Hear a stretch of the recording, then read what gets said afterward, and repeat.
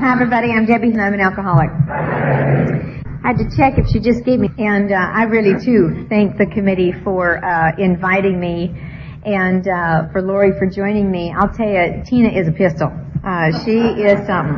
And she's got a 4-cylinder car, but it acts like a 12-cylinder. I mean, she's the other 8, let me tell you. She's fabulous. God, this has been such a fun weekend already for me. Seeing friends I haven't seen in years.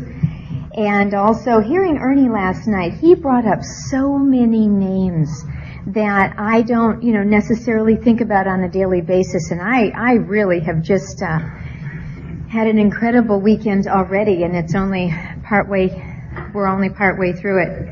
But there's 3 things I like to tell you about me first, because these are the 3 most important things in my life, and without these 3 things in my life in an active state, I don't get to stay comfortable and I don't get to stay sober. And those 3 things are, first of all, a sobriety date. My sobriety date is February the 8th, 1976, which means I've been sober a little over 21 years. Now, that's not my first sobriety date, but it is my last one. And it will stay my last one as long as I continue to do on a daily basis the things I've been doing for a long time. And I don't tell you that to try to impress anybody here. There's lots of people sober a lot longer than me here. But I'll let you know that to know I have a sobriety date. I believe very strongly in physical sobriety. I don't drink near beer. I don't smoke near pot. I don't drive near speed.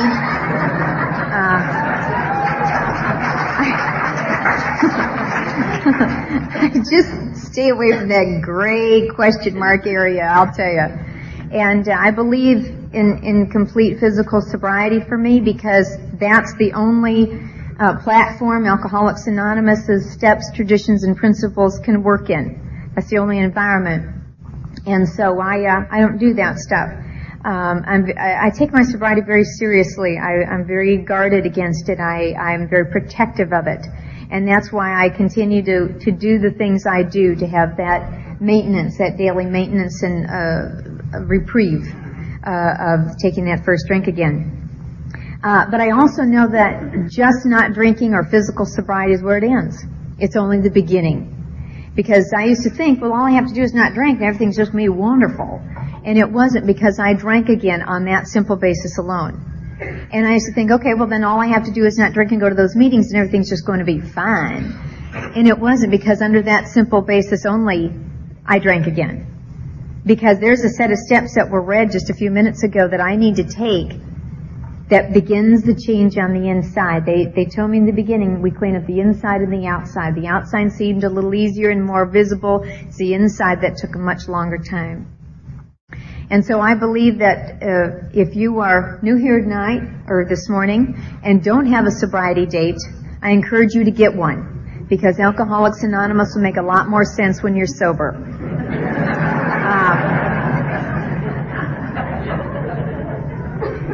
The second and third thing are equally important to me, and that is a home group. I have been a member of the Bellflower Big Book group for the last 10.5 years since I've been in California. Prior to that, I was a member of the Skyland group in Atlanta, Georgia for almost 7 years. And my original home group was the 12 and 12 group in Minneapolis for almost 4. I believe very strongly in a home group. I've always had one. And a home group to me has shown me how to do in these very safe environments of a home group and other Alcoholics Anonymous meetings all the things that I need to know how to do out there amongst regular people in the work area, on the freeway, in the market. They've shown me how to behave out there, because when I came here, you were working with a blank slate. You taught me about having manners. I was very ill-mannered. I had very, nimble social skills whatsoever. And I was so self-serving and selfish and self-centered that, I had no consideration for anybody else. So you told me about not talking in meetings and things like that, and to be considerate of other people around me, whether it be in a meeting of Alcoholics Anonymous or on the freeway. You showed me here how to do what I call work the room. In my home group, we have 225 plus people every single Monday night. And I go around and my secret job is to shake everybody's hand, and I know most every single one of those people by their name. And that's my job. That's what I want to do. I know what it feels like when somebody says a warm welcome and hello and calls me by my name. So I know that I want to pass that on. Plus, it keeps me busy and it keeps me involved, and especially in a face unknown to me, whether they be new or 45 years sober. I don't know that, but they're a new face to me. You showed me how to place principles before my and their personalities. You know, if I only shook the hands of the people in my home group that I liked, I'd be done in about 4 minutes. You're approved to shake hands with, you know. I mean, you taught me how to shake everybody's hand. You taught me how to have a little job in my meeting. You know, I've been secretary of my group, which is a very, very big commitment, and now I do what's called cone patrol. And cone patrol is where we stand outside where the parking cone is for the speaker, and when the speaker arrives, we move the cone. And we make it life convenient for them, and we're the first people that greet them and welcome them, and we take them through the greeting line and then turn them to the hostess. And that's cone patrol. And one of the women I sponsors on the first shift, I'm on the second shift, you know. So I've never cared what I've done for you in Alcoholics Anonymous. Whatever you need getting done, just let me know. And that's the attitude you taught me how to take, not to pick and choose and be in the high-profile jobs all the time. I could care less what I do. Just let me be of service. You taught me here how to become a different person, how to become somebody that I'd like to be. You told me how to be a friend, and not just to have people in my life to use them as I need them. You showed me here how to be a better daughter. I'm an only child, and you showed me about how to let them be a part of my life and try to be a part of their life as well. You've shown me here how to be a better employee. You said, you know what, Deb, they really like it when you show up every day, you know, not the days you feel like going. And being responsible, take that attitude of service. The first tradition to the job, you know, the unity and the harmony and the good of the whole comes first for me. You showed me how to do that. You showed me how to get married in Alcoholics Anonymous. And of course, you've also showed me how you get unmarried in Alcoholics Anonymous. And, all of these things you showed me how to do sober. And the tough things, you showed me how to do them a day at a time with a little bit of dignity and grace. And I don't know how to do that. You showed me. You pulled that out of me. The good and decent things in my life are because of you. I know where they came from. I know who showed me. I know who gave me the strength and the courage to do the things that I couldn't do. I know. And so that's why home group is so very important to me. I can go to 1,000 meetings a week, but I choose to have one home group, and that gets more of everything of me, more of my time, my money, my energy, my effort, my commitment. They're my number one priority. And that's what a home group is to me. And the third thing is a sponsor. I've had 3 sponsors in sobriety because I've lived in 3 different states, and I prefer local sponsorship. All of my sponsors have had the same things when I asked them, and they are all still alive today and still have these same things. All of my sponsors have been a number of years sober, longer than I have been, because I wanted somebody who'd been doing this for a while, not somebody who was kind of going through the phases of sobriety with me. And they'd been doing it a while, so when I got to those little valleys, they could say, yes, and this is what I did, and you can live through it without taking that drink. I wanted somebody who was an activist in Alcoholics Anonymous, not someone who went to one meeting a month whether they needed to or not. All of my sponsors have been busier than me, and I like to think that I'm pretty busy here. But they've all been the leaders. They've all shown me what it's like to be an activist here. And probably, though, at the top of the list, these are all people that I want to be like when I grow up. Because they wear what Alcoholics Anonymous looks like when you live it as a way of life and you take these steps and practice the principles and apply the traditions. And in such a beautiful package that I am willing to do what they do to have what they have. Because I didn't know what they had on the outside. I just saw the kind of person they were. And I saw these people with life in their eyes. I saw these people were standing still in their own skin. I saw them seem to have some kind of a quiet heart and a belief, that unspoken faith, and they never even had to speak a word to me. It was just evident. And so I am willing to do that. And when I have fallen short of doing my best, got running into my self-will, run riot, running my own life again, trouble always is on the horizon. Sometimes I forget the last time I did that, but I'm quickly reminded of it with the pain. So these three things. Prior to that, I could not stay sober. So I know that these three things have worked for 21 years. They're sort of like the key to the umbrella, and the steps and all the other things kind of fall under these things. But if you are new here, or perhaps you've been here a while and are restless, irritable, and discontent, and you don't have one or all three of these things in an active state in your life, a sobriety date that's honest and clean, a home group that you're an activist in, and a sponsor that you work with, I hope that you'll get those for yourself. Because if you be an alcoholic, we have a solution for you here. Because I know before these three things I couldn't stay sober, and now I do, one day at a time. I know it works for 21 years. I know that I had been talked to, preached to, written to, lectured to by all kinds of people.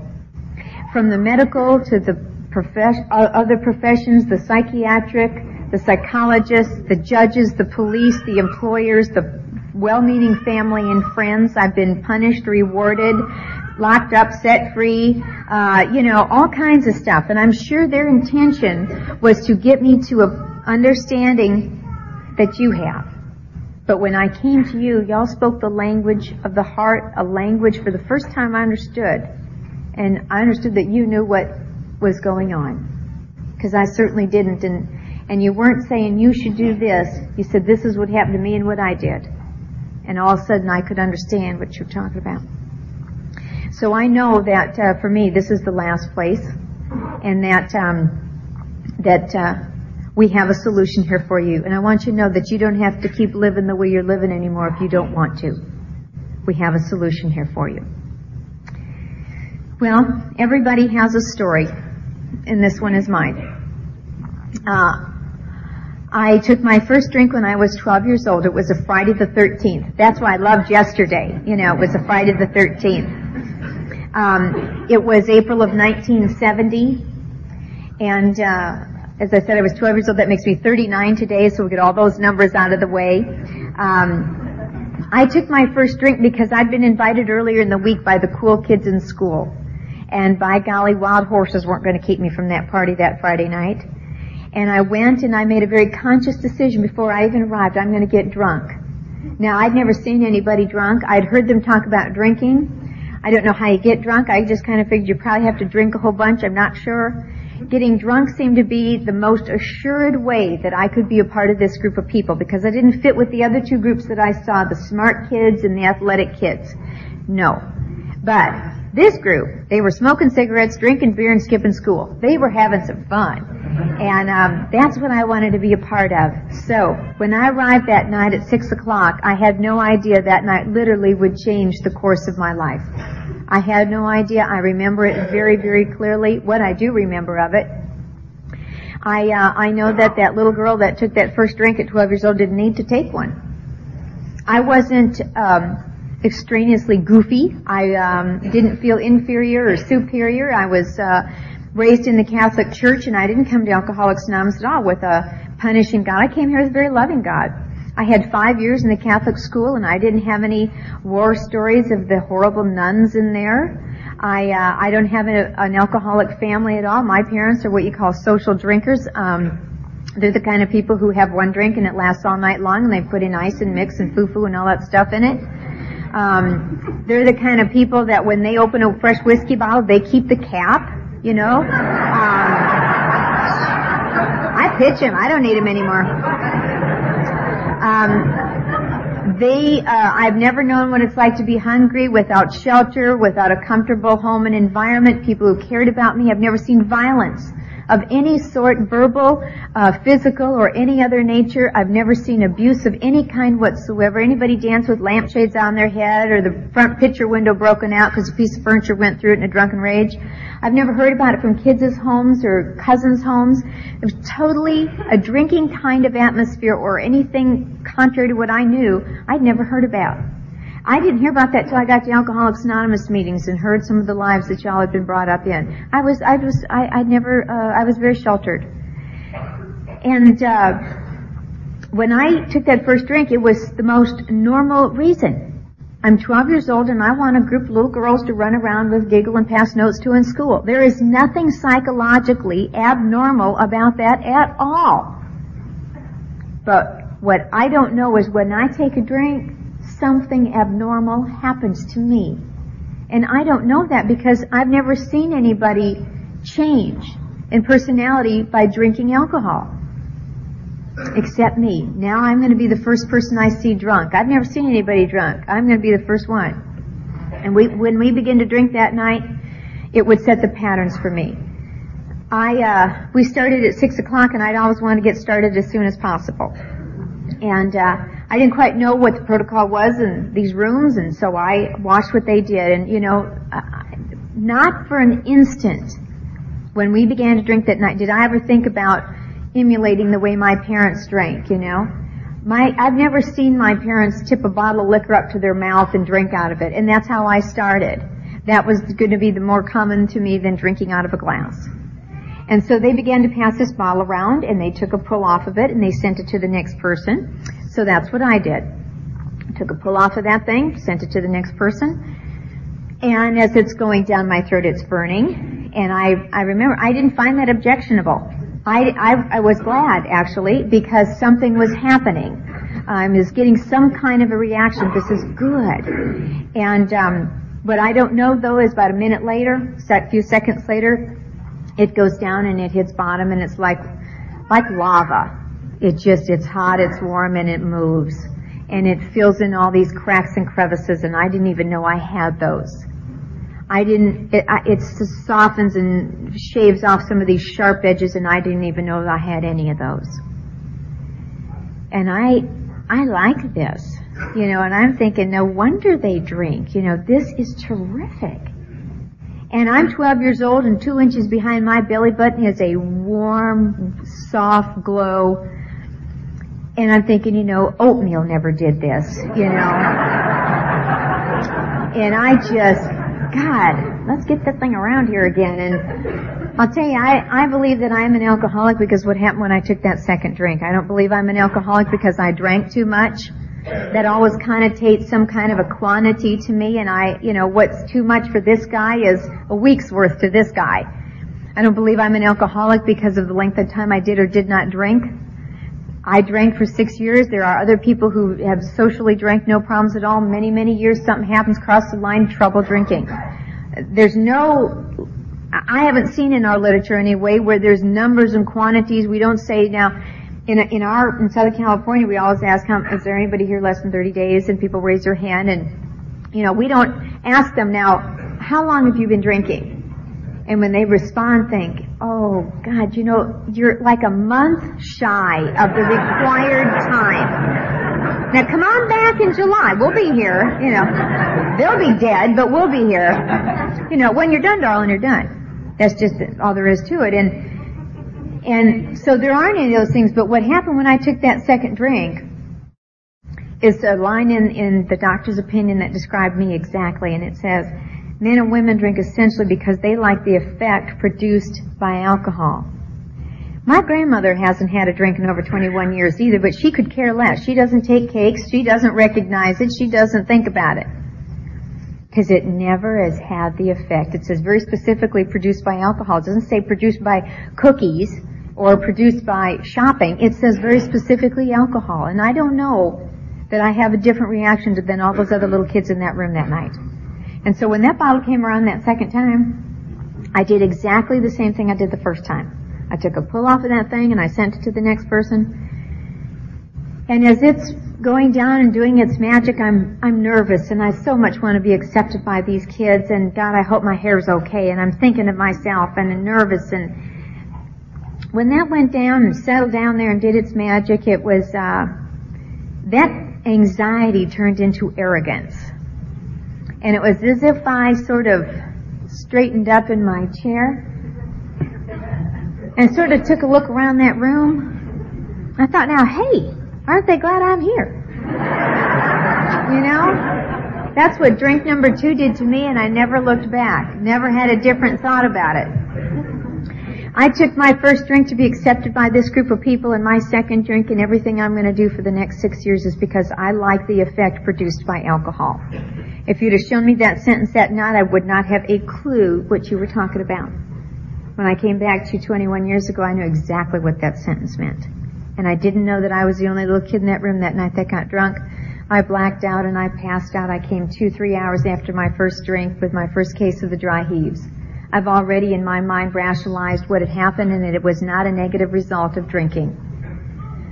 I already explained it away to myself. And I couldn't wait to go back to the party because I got drunk. I had a great time, you know. Now, who knows what happened? Who cared? I got drunk. That was the point of the evening. It was accomplished. And from that night on, the first thing I'm going to be thinking about, and did think about when they wouldn't take me back, is how can I get some more for tomorrow? That Friday morning, it had been important to me to be a good daughter, a good student, to stay out of trouble, do right. That got bumped a notch. And thinking about drinking became number one. Soon those very nice things to shoot for would slide down the list, and eventually they'd be removed from it. I don't know, but I believe for myself that when I took that first drink, I kicked in for myself that mental obsession. Because for the next 6 years, thinking about drinking and doing it and all that is going to be the first and foremost. The who, what, when, where, and why of it.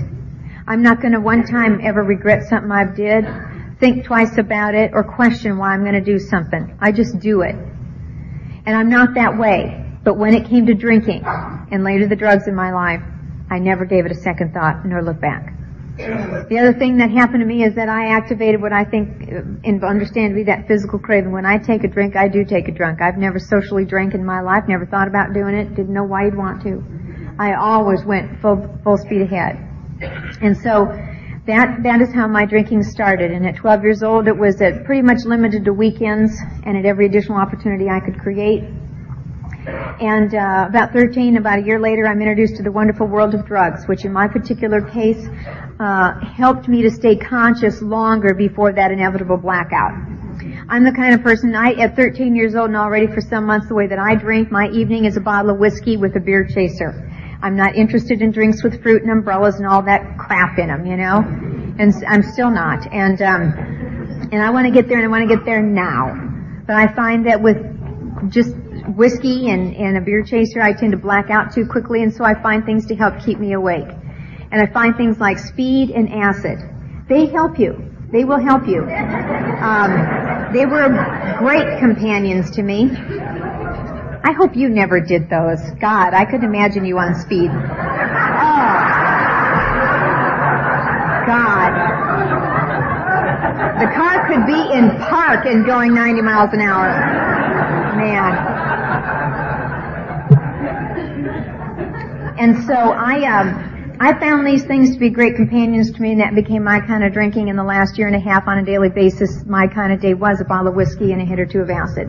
And that's the way that I lived, and that's the way that I just did things, and I didn't think anything odd or unusual about all the kinds of trouble that was following me, and certainly that tornado running through the lives of family members and others around me. I didn't think anything odd or unusual about it at all, except my father had a different opinion about this. And he sought professional advice because he realized no human power, and his human power cannot relieve me of my alcoholism. And so he didn't know what else to do, so he sought professional advice, and they said, well, you still have legal custody. You probably should commit her to a hospital for alcoholism and drug addiction. And at age 17, that's exactly what he did. They waited for me for 2 weeks to show up, and when I finally did, it was a Friday. Lots of things happened to me on Fridays. I had my first drink on a Friday. I'm going to be introduced to you on a Friday. And I'm put in this hospital in Grand Forks, North Dakota for 7 weeks. Most people stay 4, I stay 7. They introduced me to this thing called Alcoholics Anonymous, of this disease of alcoholism. I had never heard these words before. It was really foreign language to me. I didn't know what you were talking about, and why in the world would I want to quit drinking when it's not a problem? I'm not getting something here, or you're not getting something. And we would be taken to outside meetings of Alcoholics Anonymous on Friday nights, and because I'm not an alcoholic, I don't have to sit up front and listen, so I find the farthest back part of the room I can, and just distract myself while people are doing exactly what I'm doing, sharing their story. And that's one of the great gifts that we have here is identification. We tell about ourselves and what we did in hopes that somebody who has no hope may get some. Somebody who doesn't feel that they belong here will change their mind and find that they have finally found a place where maybe some answers might be for them. And so I would hear things and I would rationalize why my case is different. Of course they told me to find the similarities, but I would automatically shoot for the differences. But in my own small way, deep down in here, I could sort of kind of remotely, of course, very remotely, identify with those people. Because you don't want to identify, you might be one. So I would hear them say things like, I lost my family because of drinking. And I thought to myself, you got a good deal. I want to lose my family. They are a constant source of irritation to me because their topic is my drinking. So I wanted to get rid of them. And yet I knew down here that it had been necessary for me to leave their home because they no longer had a safe place to come home to. We talk about Dr. Jekyll and Mr. Hyde. When I'm in the non-drinking stages, when I am Mr. Hyde, I am a very restless, irritable, and discontented individual, and I don't know why, but I know what will make me feel better. So they never knew what they were coming home to. They talked about totaling out cars, and I have never totaled out a car officially. Now, I was the designated drunken driver of my group. I didn't trust anybody else's drunk driving, only my own. And so I drove a lot, and when the only accidents or mishaps I would have I was alone, so that was okay. And my little car, there was a kind when you bought it was square, and then it gets kind of rounded out with the drunk bumps and things are missing, and the window had been shot out, and it had a mitten for a gas cap. It was a true alcoholic car, but I'd never officially totaled out a car. So that made me different. They talked about drunk driving charges, and I never had any because I worked for the city judge. And so I knew all the police. They knew me. They stopped me for drunk driving. They would take away my booze and tell me to go home. They talked about jails and prisons and institutions they had been in. Well, my God, you listen to these stories. There's some serious criminals in these rooms. And I thought, this does not apply because I have only been in jail 3 times. And every time was a misunderstanding, Those don't count. They talked about losing jobs. And I don't know why this one was so hard to kind of recollect, but it was, and I remember, I guess maybe I've been fired from a couple jobs, and asked to quit from a few jobs. And that last year especially, I had developed a very bad habit, and I would quit in blackouts. Well, it's awkward. You don't know you've quit, and they didn't know you were in a blackout, And when you show up the next day, it's a little awkward, I'll tell you. So that was the things I could find why my case is different. But there were 2 things they nailed me with, and one of them was they talked about all those broken promises. God, what a knife in my heart that was, because the face of my father just shot right up in my mind, and that was really there weren't any kept promises. And that's not trying to sound like I'm really bad or bragging or something, because part of the promise always just was to not drink or take any drugs. And I could not do that. The longest I would do is 2 weeks. And it was always one more disappointment. And the other thing was, there was a woman who talked about trying to scrub away the smell. Now, for the past number of years, I had never one time ever blamed alcohol or drugs for anything that happened in my life. I can always put it off in my mind onto somebody or something else. But I've had this funny odor for a while, and I don't know what this is, and I can't seem to scrub or puff and powder and perfume it away. And she said that was booze coming through her pores. And the thing that frightened me the most is that I knew that she knew what that smell smelled like. And she said she was an alcoholic, and she doesn't drink. And of course, I had it forever. And at 17, you're not ready to stop drinking forever. My God, it's just really a long time, and I'm not interested in not drinking for that long a time. And so what happened is that I never forgot about that, but it didn't keep me sober. But it was the closest time I had ever gotten to thinking maybe I might be one of those people. I would be sent to an all-women's halfway house in Minneapolis on a Friday in June. I didn't like women, and that's especially why they thought that they would send me there.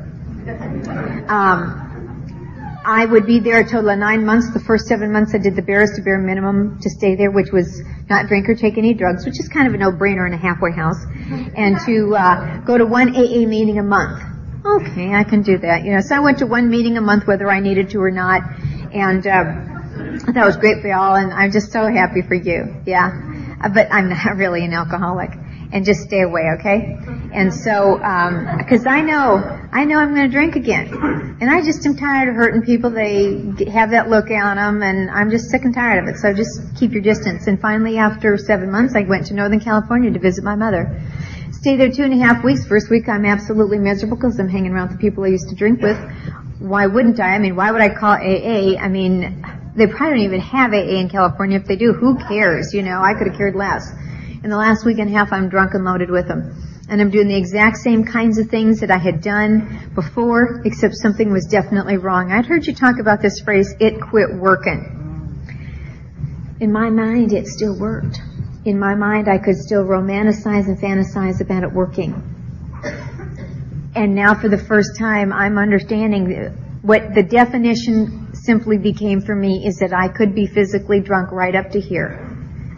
But it's my mind that never shuts off. That's what needs to get quiet.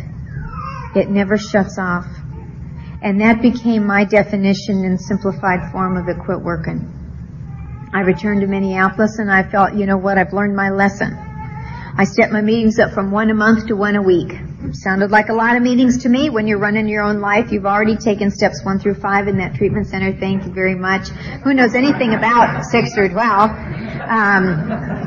Yes, I have a big book and a sponsor, getting one. And you're just really keeping everybody at bay with a big smile. A big smile. And finally, 5 weeks later, on a Friday, I got a letter in the mail that had 1 joint in it. And like any still uncommitted alcoholic, I gave it some thought of 15, 20 seconds, I suppose, and decided to keep it. I thought you never know when you need something like this to take the edge off of a tough day. And I don't know, it was just so amazing. I needed it the next day. I couldn't believe it. God. I didn't think of anything else but that stupid thing, from the moment it arrived. And that was the deal that knocked me off the fence of reservation and indecision about whether or not I'm an alcoholic. That was on the 7th of February, 1976, and I take my sobriety date on the 8th, which is the beginning of a new way of life for me.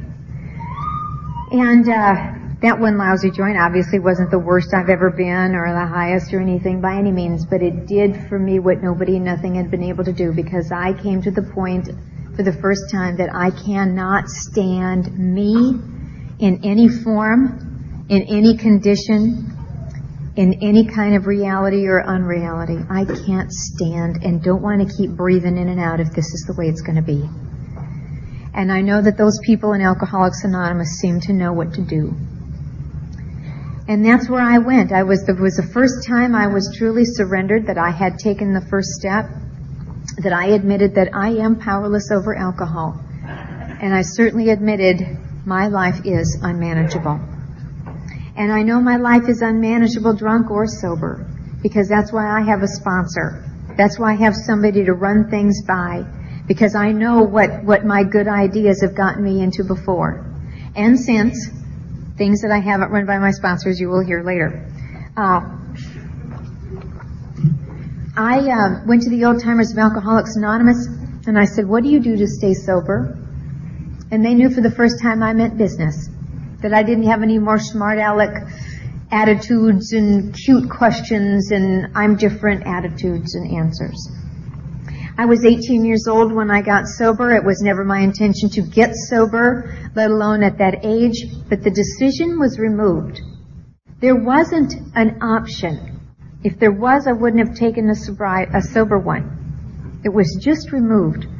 I never intended to see 30 years of age. I remember sitting in my car, 17 years old, bottle of whiskey, straight up, very clear-headed, thinking, I'm never going to see 30, but who cares? I am going out with a party. I mean, that was all that I had on my mind.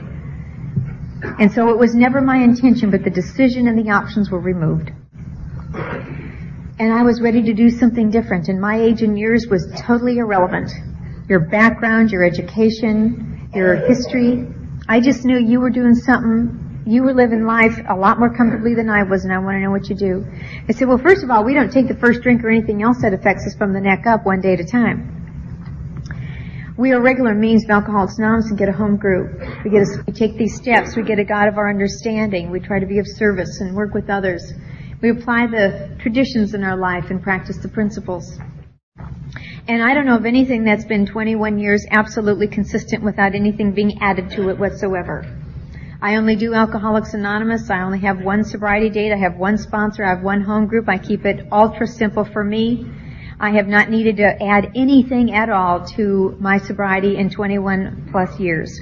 I know it works real good for me for that long. And so I have to keep it very, very simple.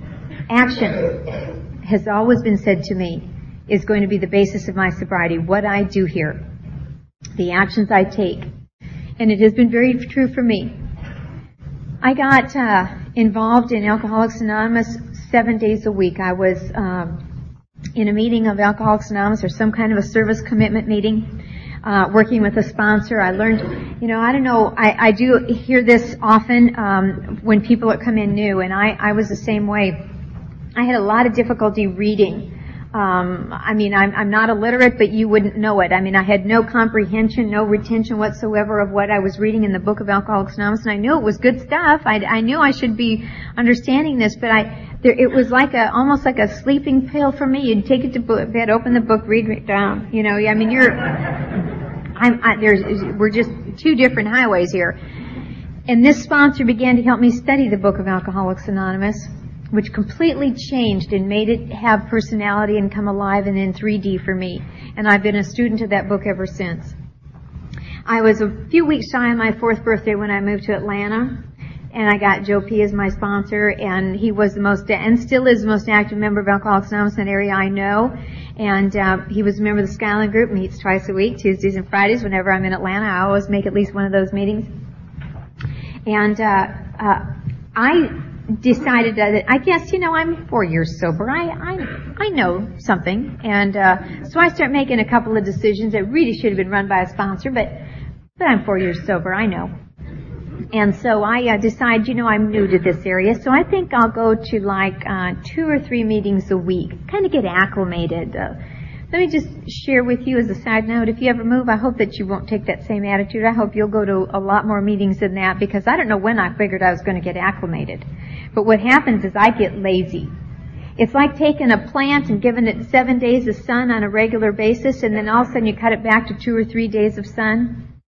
It will sustain for a while, but then as time goes on, it wasn't getting the same stuff and it begins to wither, begins to change color. That's exactly what happened to me.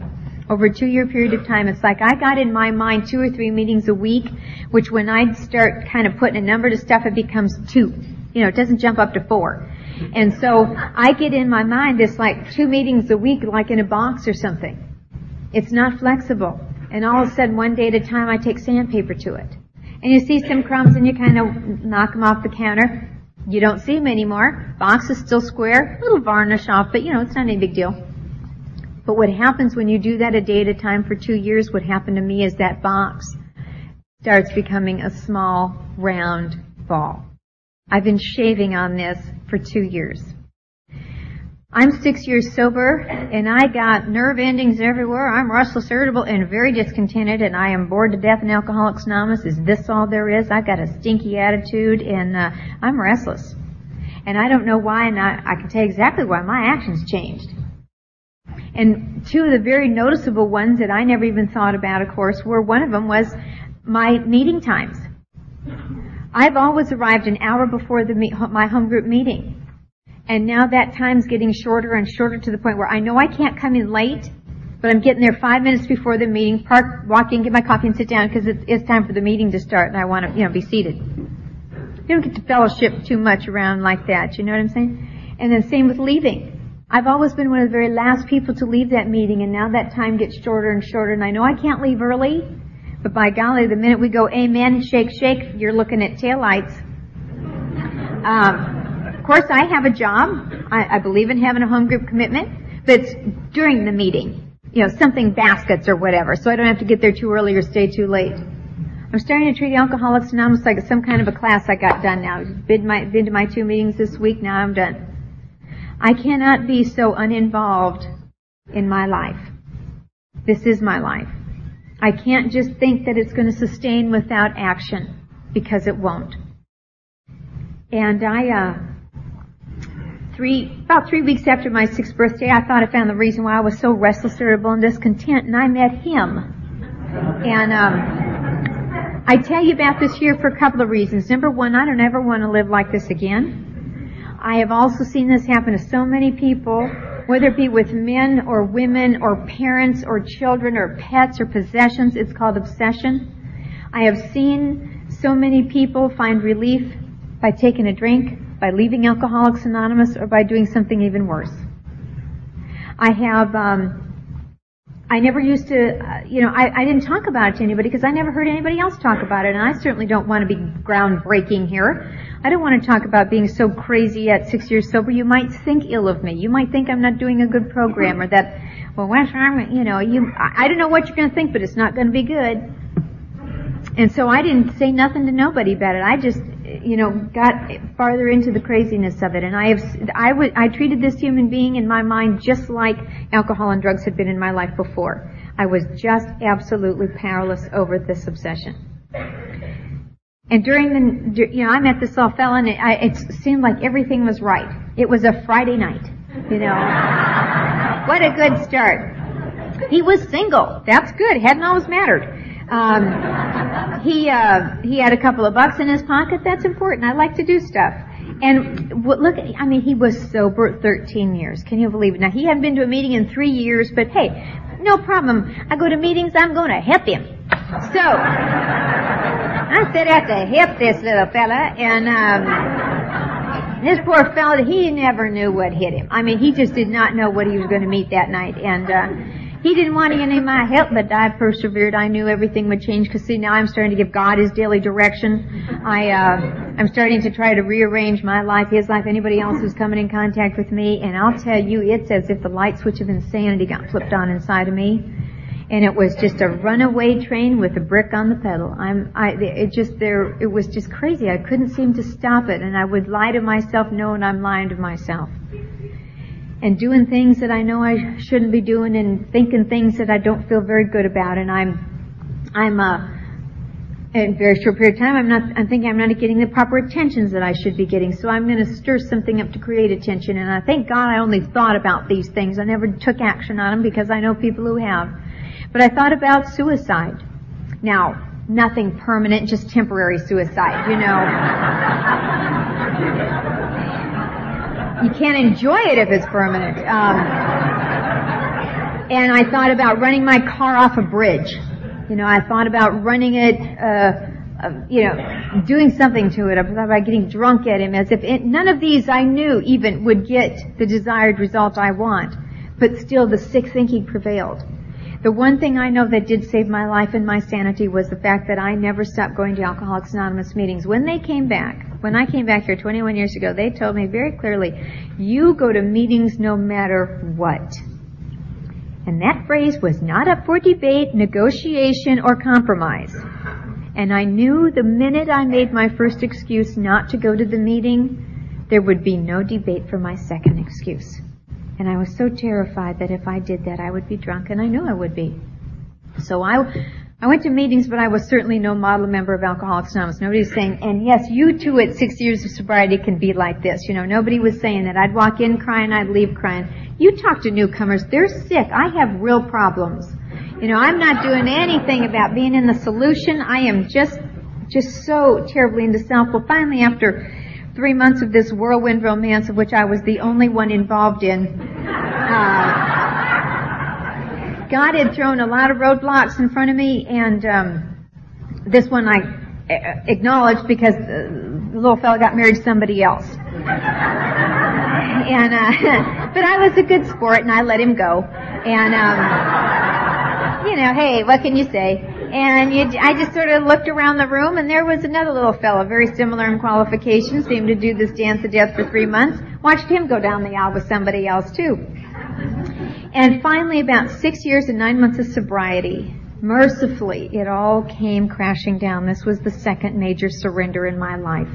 I was so sick and tired of me and running my own life, and I didn't mean to do it, but I was just out of control and helpless not to do it, it seemed.